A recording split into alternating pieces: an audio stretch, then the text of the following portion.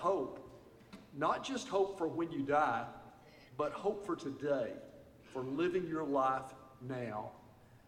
Peter said, "Blessed be the God and Father of our Lord Jesus Christ. He has caused us to be born again to a living hope through the resurrection of Jesus Christ from the dead." Today, I pray you'll experience a sense of hope because Jesus is alive. Let's celebrate the greatest day in history, the resurrection of Jesus from the dead.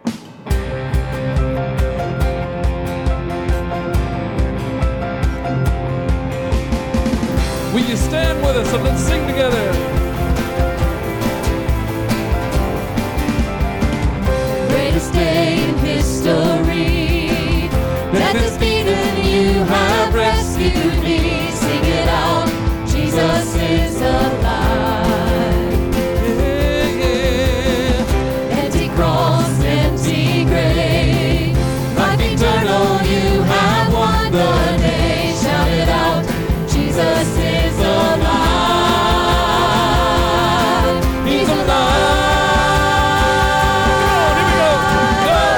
Happy day, happy day, you wash my sin away. Oh, happy day, I'll never be the same. Oh no, forever I am changed.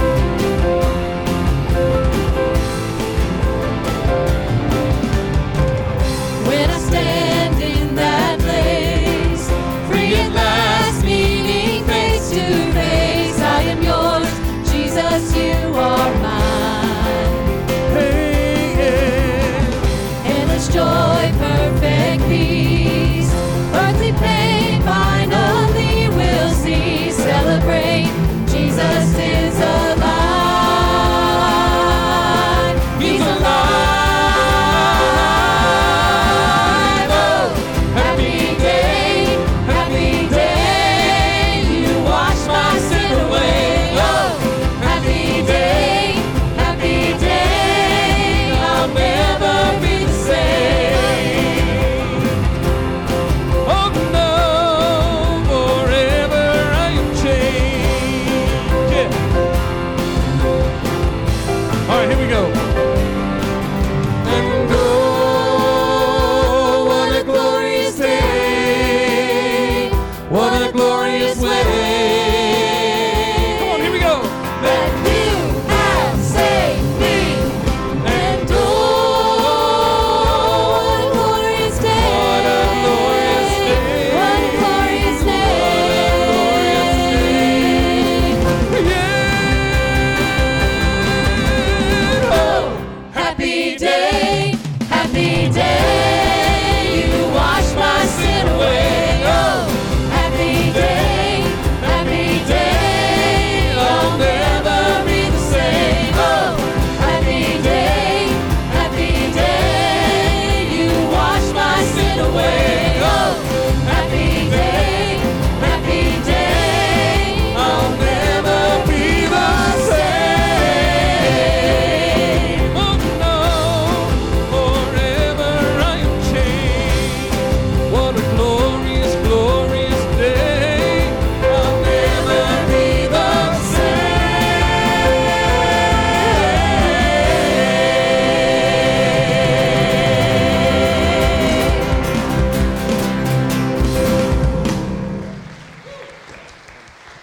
Amen. You can be seated.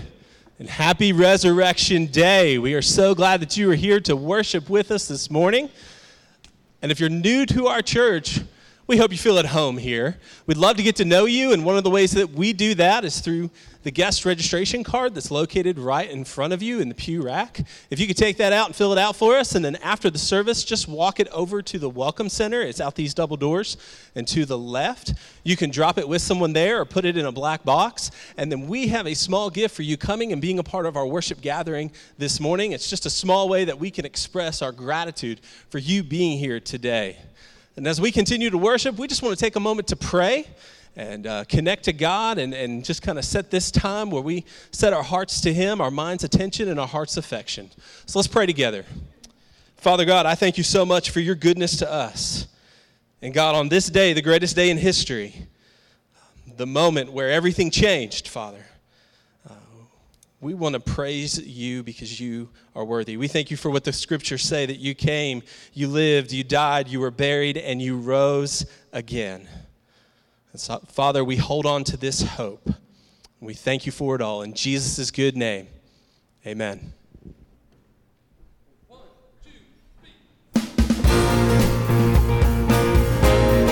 Will you stand and let's sing together? Christ the Lord is risen today.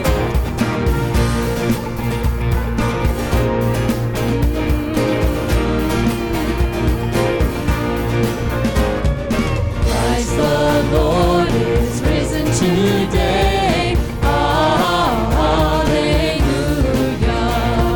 Sons of men and angels say, hallelujah.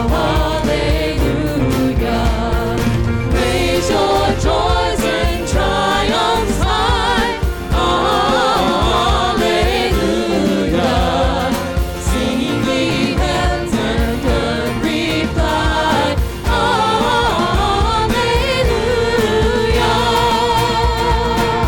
Glory, hallelujah. Lives again our glorious King. Hallelujah. Where, O death, is now thy sting? Hallelujah. Dying once, he old the same. Hallelujah. Where, O victory, O grave? Hallelujah.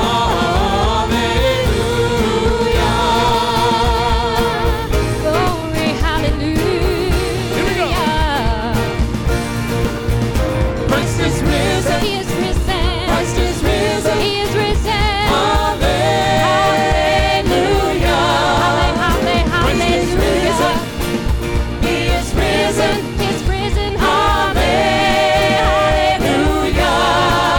And we will give him all the glory. all our glory. Hallelujah. 'Cause he is worthy. He is worthy. He is holy. He is holy. Hallelujah. Christ the Lord is risen today. So give him all the praise. Here we go. Love's redeeming work is done. Hallelujah. On the fight, the battle won. Hallelujah. Death and pain forbids him rise. Hallelujah. Christ has opened paradise. Hallelujah.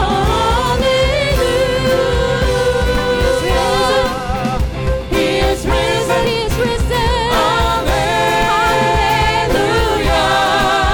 'Cause he is risen. He is risen. He is risen. He is risen. Hallelujah. He is risen. He is risen. He is risen. He is risen. Hallelujah.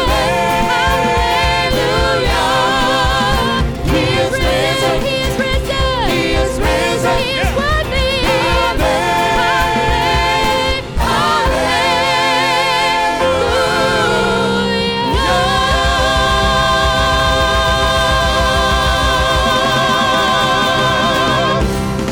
Woo! Amen. And because he has risen, we will rise too.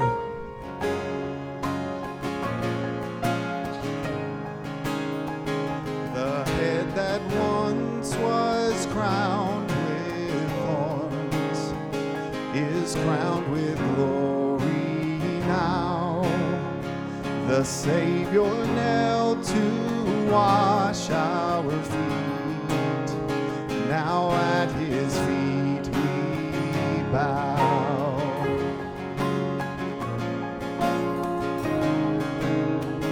The one who wore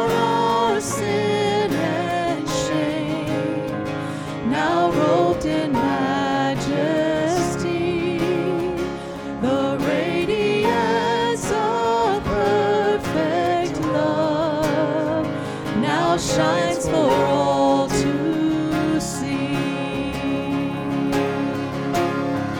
Your name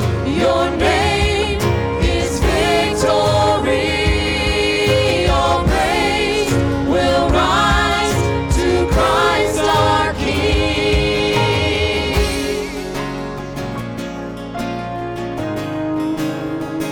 The fear that held us now gives way to Him who is our peace. His final breath upon the cross is now alive and reign.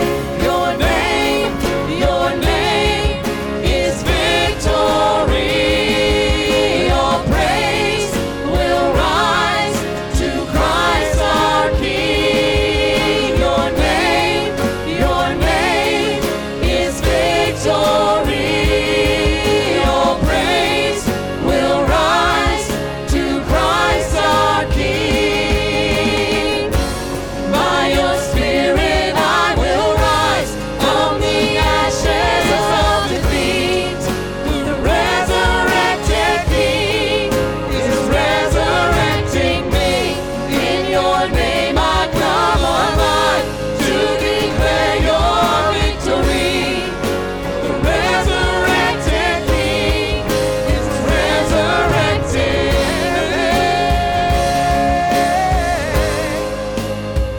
The tomb where soldiers watched in vain was borrowed for 3 days. His body there would not remain. Our God has robbed the grave. Our God has robbed the grave.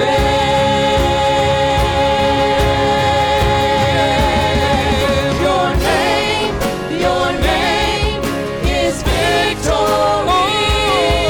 All praise will rise to Christ our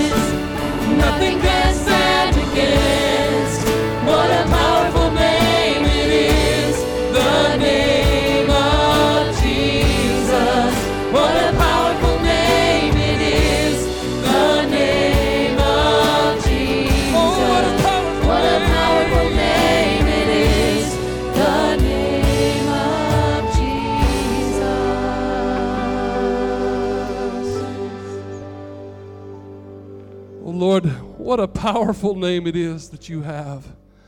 Oh Lord, we come before you this morning thanking you for your great sacrifice, the sacrifice of your blood on the cross, for giving of your life that our sins may be forgiven, that we may have a hope for tomorrow.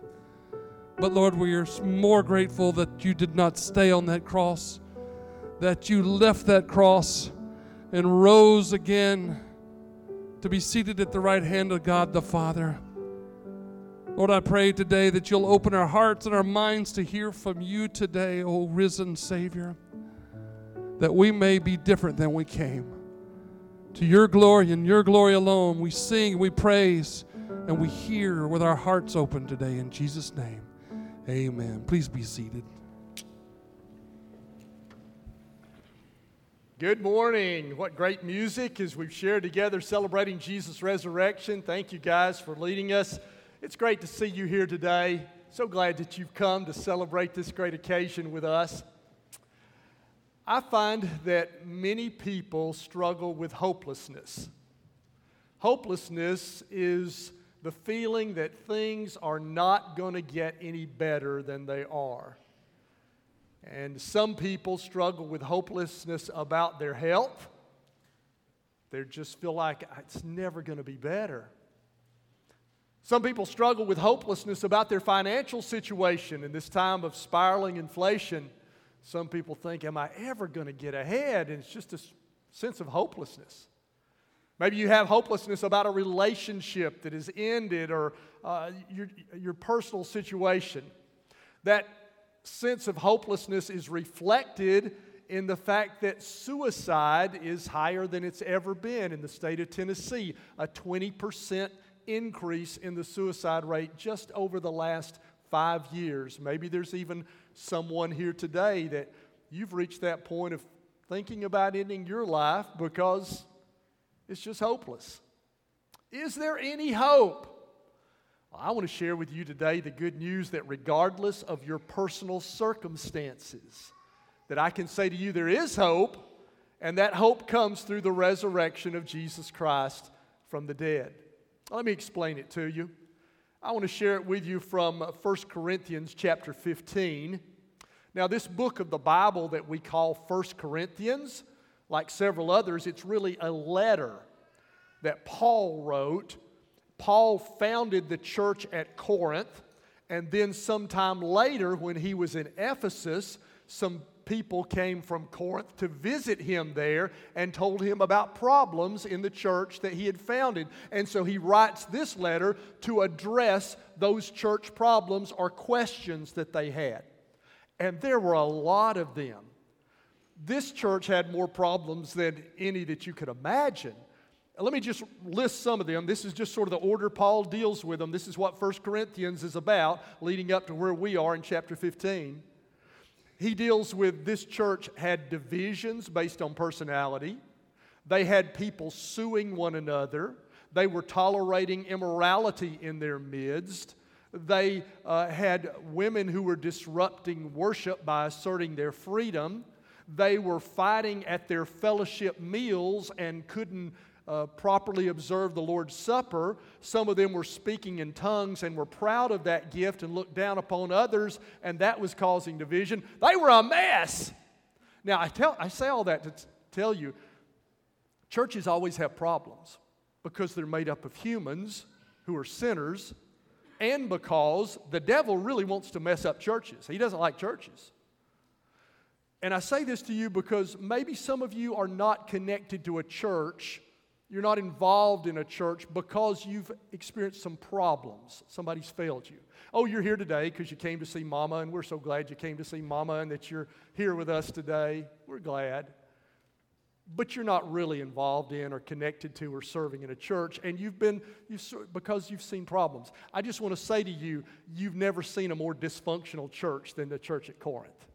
And yet, Paul begins this letter by saying, to the saints of God at Corinth. God still works through churches with all their infallibility. And if you're a Christ follower, you need to be connected to and involved in a local church. It's part of God's will for you. And despite its problems and its dysfunction, it's how God does His work, and it is the bride of Jesus Christ for whom He's coming. I just want to encourage you to think about where you are in relation to church. And if you call yourself a follower of Christ, you need to be in a church. Well, let's look at the last problem that they had. That's what he deals with in chapter 15. And we learn in verse 12, looking at the middle of the verse, that some of them said there's no resurrection of the dead. Middle of the verse, how can some of you say that there is no resurrection of the dead? So he's responding to this problem. There were people in the church at Corinth who did not believe in the resurrection of the dead. Now, how could they be in the church and not believe that? We're not sure, but here's how it might have been. The Greek culture of which they were a part believed that the body was bad, spirit was good, and your spirit would be released from your body when you die. So maybe they'd bought into the culture. You know, it's very easy to buy into the beliefs of the culture rather than the Word of God. Did you know that? And so maybe they'd bought into the Greek culture and said, okay, when you die, your spirit leaves your body and goes to heaven, but that's all there is. There is no resurrection of the dead coming at the end of time where graves and cemeteries are literally going to be open. And maybe they had sort of spiritualized what the apostles' teaching about the resurrection was, that it was just a spiritual thing, not a literal thing. You know, if you're baptized as a follower of Christ, the Bible says that you're buried with Him in baptism and you're raised to walk in new life. There's a spiritual dimension that you are raised spiritually to new life when you come to Christ. So maybe they said that's what it means by resurrection. It doesn't mean a literal thing where cemeteries are going to open. They just spiritualized it. Maybe that's what they were doing. We're not sure, but for some reason, some of them were saying, there's not really going to be at the end of time where graves open and people come up. And Paul is writing to answer that heresy, that problem in the church. So follow his logic as we go from verse 12 forward, and you'll see what he says. But if it's preached that But if it is preached that Christ has been raised from the dead, how can some of you say that there is no resurrection of the dead? If there is no resurrection of the dead, then not even Christ has been raised. You follow his logic there? You're saying that people don't rise. Well, if people don't rise, then that would include Jesus. That means Jesus hasn't risen. And then he goes on with that logic. If Jesus hasn't risen, here's the implications, verse 14. And if Christ has not been raised, our preaching is useless. There's no need for you to come to church and hear sermons if Christ has not been raised. And so is your faith. Your faith is useless. It's useless to believe in Jesus, he said, if he has not been raised. Verse 15, more than that, we're then found to be false witnesses about God, for we've testified about God that he raised Christ from the dead. We say we've seen him alive, and so we're liars if he hadn't been raised. Verse 16, for if the dead are not raised, then Christ hasn't been raised either. Verse 17, and if Christ has not been raised, your faith is futile. You're still in your sins. You're not saved. And then those who have fallen asleep in Christ are lost. You're not going to see your loved ones again who have died. And if only for this life we have hope in Christ, we are of all people most to be pitied. Christianity is all in on the resurrection of Jesus. We're all in on that. And it's not like, well, if it's not true, we've still got a lot of good points about it, and you still ought to come to church. We're all in on the resurrection. If he hasn't been raised from the dead, forget it. Don't come to church. Don't believe. Life is hopeless. But Paul can stand this hypothetical argument no longer as he shared the implications of their belief. Now he turns to the truth in verse 20, but Christ has indeed been raised from the dead. Earlier in this chapter, Paul will list eyewitnesses. He'll list 13 by name, including a skeptic, Thomas, including 2 unbelievers, James, the brother of Jesus, and Paul himself, and 513 are referenced. That's a lot of eyewitnesses. What if you were on jury duty and you had a case to try and they had an eyewitness come? Well, okay, an eyewitness. When they had 2, then 10, then 20, then 50, then 100, then 200, then 400, then 500 eyewitnesses. By the end of that trial, when you say, okay, I get it, you've seen this, this is overwhelming evidence, is it not? And he says Christ has indeed been raised from the dead. So, what does that mean for us? I want to share with you today 2 implications of the resurrection that ought to give you hope, even if you're going through a tough time, regardless of your circumstances now. Here is why you can have hope because of this day. Number 1, we have hope because Christ's resurrection is the promise and pattern of our own resurrection. His resurrection is the guarantee or the promise of our resurrection and the pattern of our resurrection. Look at verse 20. But Christ has indeed been raised from the dead, the first fruits of those who have fallen asleep. Let me tell you about that word, first fruits. It comes from Leviticus chapter 23. It was one of the festivals that God told Israel in the law that they were to observe under the Old Covenant. And first fruits was at the beginning of the barley harvest. And it said when you get the barley harvest first starts to come in, that first sheaf of grain. So like if you garden, you get your first tomato, you know how it is, you get that first tomato that comes in. That first sheaf of grain, you're to cut it, take it to the priest as a first fruits offering, and the priest is going to take that sheaf from the worshiper and wave it before the Lord, saying, thank you, God, for this first harvest, and thank you for all that is to come after it. That's what first fruits was. The promise and pattern of that future harvest. Now let me tell you, Jesus, first fruits was to take place on the day after the Sabbath after Passover. The day after the Sabbath following Passover was first fruits. That's Easter Sunday. Jesus rose from the dead on the day after the Sabbath after Passover. He rose from the dead on First Fruits Festival. He is that first fruits Paul is saying here, of the dead. Jesus is that one who's been way before the Father saying, thank you for this resurrection. There's more to come, and thank you for that as well. And so Jesus is the promise of our resurrection. He goes on in verse 21 to say, for since death came through a man, the resurrection of the dead comes also through a man. For as in Adam all die, so in Christ all will be made alive. So, the reason you have a sense of hopelessness is because you're connected to Adam. Adam and Eve were the first humans, and they sinned and brought this curse upon us, and you verified that in your own sin, and we're all in a mess because of that. Because of your connection to one man, there's hopelessness. He says, if you'll get connected to one more man, you can have hope.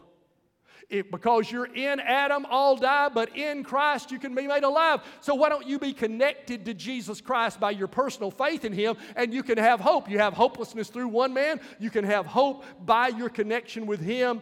And it says in verse 24, but each in turn, you got to wait your turn. Christ the first fruits, then when He comes, those who belong to Him. So if you belong to Jesus, you've confessed Him as Lord of your life, put your faith in Him, you belong to Him, and it is guaranteed that just as the first fruits has come, your resurrection will come. There is hope for us. There's a second reason that we have hope because of Christ's resurrection, and that is we have hope because of Christ's resurrection is the first stage in God's plan to triumph over evil. The resurrection of Jesus sets in motion a chain of events that leads to God's triumph over evil, and this is the first part of His plan, and it's all connected. Let me show it to you in verse 24 and following. Then the end will come. That's a great phrase. The end will come. There's an end coming to hopelessness. There's an end coming to cancer. Isn't that good to know? There's an end coming to COVID and to war and to crime and to demons and to temptation and the devil. There's an end coming. We believe in a linear view of history. We do not believe, contra the Lion King, a circle of life where it just goes like a hamster on a wheel. And some of you feel like you're just a hamster on a wheel going around and around, and you're not getting anywhere in your job. You're not getting anywhere in your life. Day after day, it's the same. And you got that feeling of hopelessness. And there are worldviews that believe that life is just one series of reincarnations and you hope for better karma, that you can get off of that hamster wheel. That's not the biblical view. The biblical view is there was a point of beginning when God made it all, and there is a point of climax, culmination. The end will come. A linear view of history. We came from somewhere and we're going somewhere, and that gives us hope. The end will come when He hands over the kingdom to God the Father after He's destroyed all dominion, authority, and power. That's talking of evil spirits, of demons, of all the bad stuff in our world. He'll destroy that. It says in verse 25, for He must reign until He has put all His enemies under His feet. Isn't it good to know that everything's going to be under Jesus' feet? Some things are over my head. They're going to be under Jesus' feet. And it's a process going on. He's already risen from the dead, but He must reign until He has put all His enemies under His feet. So some people say about Christians who believe in Easter, well, if you're so big on Jesus has defeated death and He's been raised from the dead, then why are you Christians still dying? Why is there still death? Fair question. Let me explain it to you this way. 2018, there's a woman in Corpus Christi, Texas, named Jennifer Sutcliffe. She was working in her garden. She saw a rattlesnake while she was working in her garden. She screamed for her husband. Her husband came with a shovel, whacked it and cut its head off, killed the rattlesnake. Reached down to pick it up to dispose of it, and it bit him. The dead snake bit him. The severed head, experts say a snake can bite you for several hours after its head has been severed because of a reflex action, and it put the full load of venom in here, perhaps because it didn't have a body, and it took 26 doses of antidote to save his life. This guy almost got killed by a dead snake. He got bit by a snake that was dead. They can still hurt you after they're dead. The devil has been defeated and death has been defeated, but he can still hurt people. He's dead, he just doesn't know it. He's like a dead snake that can still bite people. And Jesus must reign until he has put all his enemies under his feet. It is a process. The decisive blow has been struck. The head of the serpent has been cut off in the resurrection. But yes, we still experience the dangerous after effects of that demonic spirit. Death still takes place, but the end will come when he'll put all enemies under his feet, and he must reign until he's done that. And then it says, verse 26, the last enemy to be destroyed is death. The last enemy to be destroyed will be death. I've told you before that I believe that all epic stories are a faint echo of the one true story. All epic movies are a faint echo of the one true story. I want to tell you about a movie that some of you have seen, a Marvel movie called Avengers Endgame. Avengers Endgame. Now, Endgame is about a climactic battle between good and evil. And in this climactic battle between good and evil in the end game, good is not faring well. There are only a few superheroes left, and they are beleaguered, and it looks like evil will win.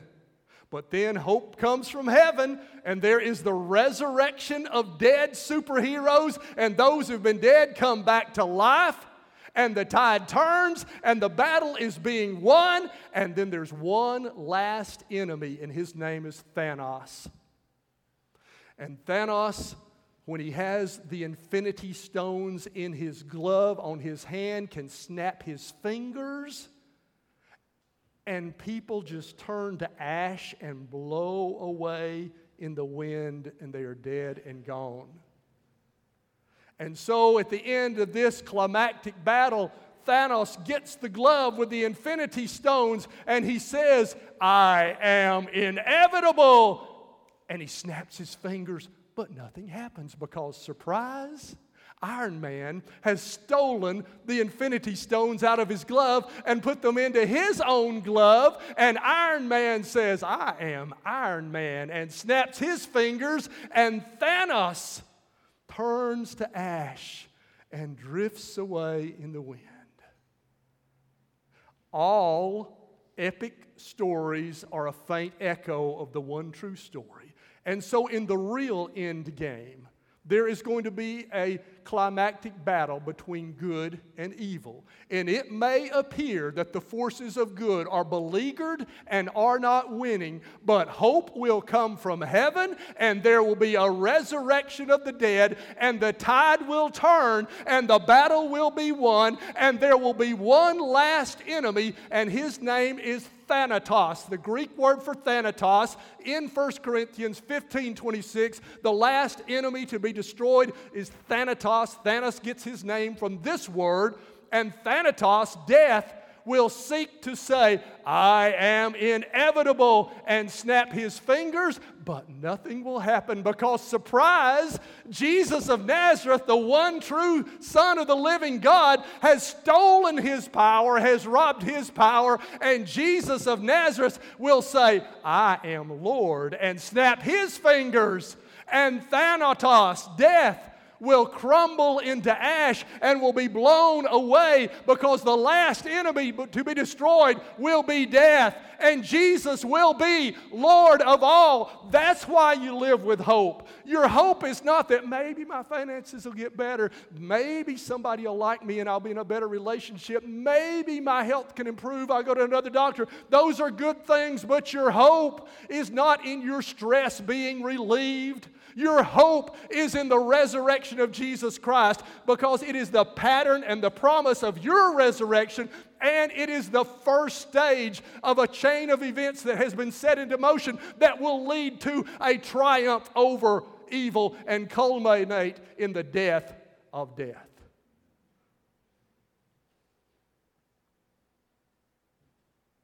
This year is the 50th Easter anniversary of a song that was written in 1971, Because He Lives, written by Bill and Gloria Gaither in 1971. Bill and Gloria Gaither were expecting their baby, a son, Benji, and they were sort of fearful about the time into which he would be born. Because 1971 had some problems. I was in high school in 1971. 1971, the sexual revolution of the late 60s had upended most of the mores of Christian sexuality. 1971, a war in Vietnam, protests going on across the country. 1971, the integration was taking place. There were race riots. There was an embattled president named Richard Nixon. Inflation was rising. China was threatening. Russia, there was a Cold War going on with Russia. Does any of this sound familiar to you? And it looked like a fearful time. Should you bring a child into that time? And what was it going to be like for Benji as they gave birth to their son? Gloria Gaither wrote the second verse of this song before the first and third verses. The verse that says, "How sweet to hold a newborn baby and feel the pride and joy he brings. But greater still, the calm assurance this child can face uncertain days because he lives." I'm saying to you that the resurrection of Jesus Christ gives not only hope for dying, but hope for living. Some of you are having babies. Some of just in our church have just given birth. Others are on the way in a few weeks or months. And it can seem like sort of an uncertain world to bring kids into today. And you wonder about the circumstances of our world. What kind of a world are our kids and grandkids going to grow up in? And maybe you're fearful and hopeless. Listen, our hope is not in a better economy. Our hope's not in a better president. Our hope's not in a better Supreme Court. Our hope's not in a better individual circumstances for our lives. Our hope is in the resurrection of Jesus Christ. And because He lives, we can face tomorrow, whatever it may bring, whatever your circumstances. Would you stand together? We're going to sing this song that they first sang 50 years ago. It's no less true than today. And if Jesus lingers another 50 years, it'll be no less true then. Wherever you are and whatever your circumstances may be, there is an overriding possibility of hope in your life based on the resurrection of Jesus from the dead. And I want to invite you as we sing this song, you can walk forward and declare your faith in Jesus and come for baptism. You can join our church. You can meet me at the Welcome Center afterwards and do that as well. Right now, you could come for prayer, and somebody will pray with you. If you're feeling a sense of hopelessness, if you've thought about ending your own life, you can have a new beginning. If you belong to Jesus, put your faith in Him. I invite you to do that today as we sing.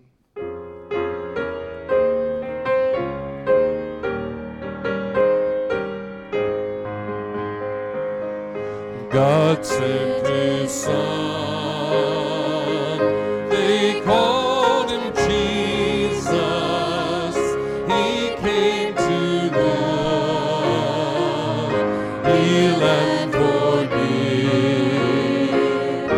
He lived and died to buy my pardon. An empty grave is there to prove my Savior lives.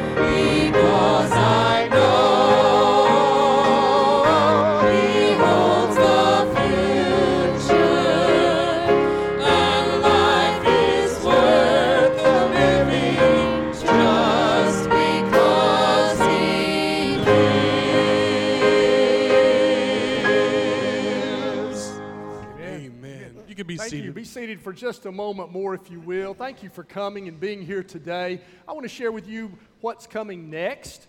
Next week, I'll begin a 3-part sermon series entitled How God Wants to Help You Make Good Decisions. Maybe you're facing some decisions in your life about career or where to go to college or marriage or retirement or wherever you are in life, and you wonder if there's any direction. Does God care about those things? Well, I want to share with you that God wants to invest in your life and to help you, and I'm going to share with you 3 specific ways that God wants to communicate with you and to help you in your decision making. I invite you to come and be here the next 3 Sunday mornings as we share about that topic. I also want to invite you, if you're new to our church, a week from Wednesday on April the 27th begins a Wednesday night class that I lead for 4 weeks called Introductions. And it's an introduction to the beliefs and the staff and the ministry and mission and campus of First Baptist Church. So if you're new to Christianity, new to a Baptist church, or just new to First Baptist Church, 4-week class, 6:30 to 7:15, 4 Wednesday nights, starting April the 27th. Not the 17th, that's what that says, but the 27th, a week from this Wednesday, that class begins. I invite you to be a part of that. Daniel's going to come, share some more with you, and close us out. Again, thanks for being with us on this Resurrection Sunday. We're excited to celebrate with you. I want to remind you another way that you can, another act of worship is through offering. And in the back wall there are 2 compartments you can drop offerings in as you're on your way out. Also, in the parlor, some of you may have seen it when you come in, and some of you can help with the flowers. There we have a cross that we've put flowers on. It's a great photo opportunity if you want to go by there and have your picture made there with the flowered cross. And then coming up next Sunday night, if you've enjoyed the music this morning, we're having a worship choir concert with a full choir and soloists sharing some music. Todd, do you have any words about that? It's been 2 years in the making. It's going to be good.